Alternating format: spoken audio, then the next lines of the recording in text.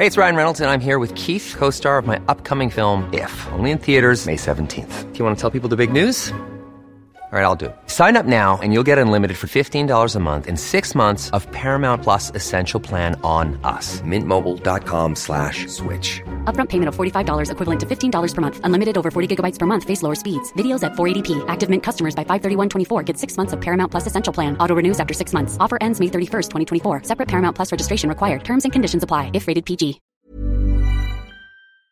PH to get $10 billion in climate funds. The Philippines will receive $10 billion in climate financing from the Asian Development Bank, ADB, between 2024 and 2029 to help the country meet commitments under a 2015 climate change treaty.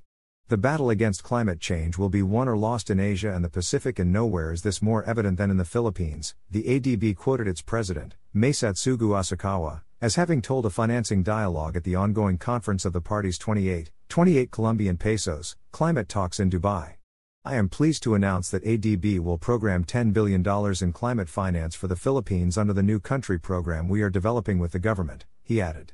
ADB will also continue efforts to mobilize additional climate finance from the private sector, co-financing partners, and other sources. PH pledges.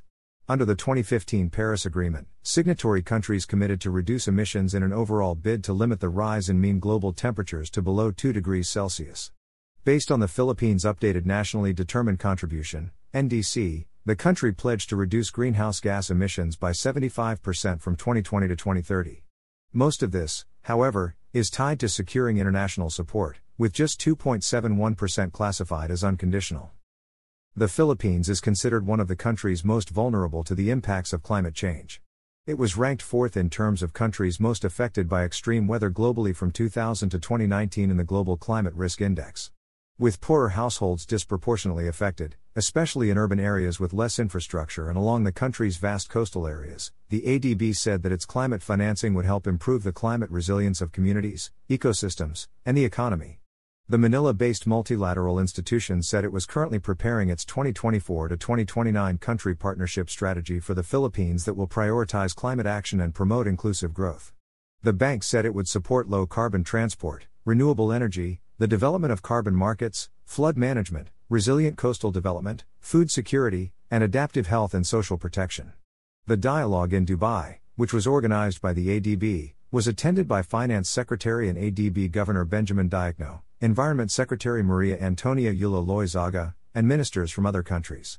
Decisive action urged.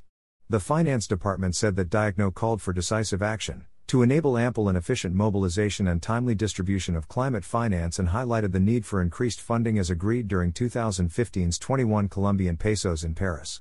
Under the Paris Agreement, governments agreed to set a new collective quantified goal, NCQG, of at least $100 billion in climate financing per year, with talks to be concluded in 2024. Provision of climate finance must be demand-driven as well as needs and priority-based to ensure its consistency with the party's low-emission and climate-resilient development pathways, Diokno said. Meanwhile, in a separate dialogue a day earlier, the finance chief was said to have highlighted the need for gender-responsive solutions to the climate crisis, noting that women and girls, along with the most highly marginalized groups, were suffering the most. If we fail our women and girls, climate action will fall short, Diokno said. Recognizing this, the Philippines Department of Finance actively supports the mainstreaming of gender initiatives and the mobilization of resources for climate adaptation and mitigation programs, and this requires 3 key elements, he added. He claimed that the government had made some gains in this area, noting that the People's Survival Fund is overseen by a diverse board that includes representatives from the Philippine Commission on Women. Blue carbon, plastics deals. In a related development, Malacanang on Monday said the country had signed agreements in Dubai with the World Economic Forum, WEF, to address the effects of plastic pollution and protect marine ecosystems that play a crucial role in helping mitigate climate change. Neo Gimhae, managing director of the WEF Center for Nature and Climate, said that the Philippines could ramp up efforts to reach more communities and carve out initiatives, public policy and corporate involvement in addressing and protecting ecosystems. The government is putting in place very progressive policies to address plastic pollution, including the extended producer responsibility, where producers also need to be responsible and help manage the waste from consumption, Hai noted. Blue carbon refers to carbon dioxide that is stored in the ocean.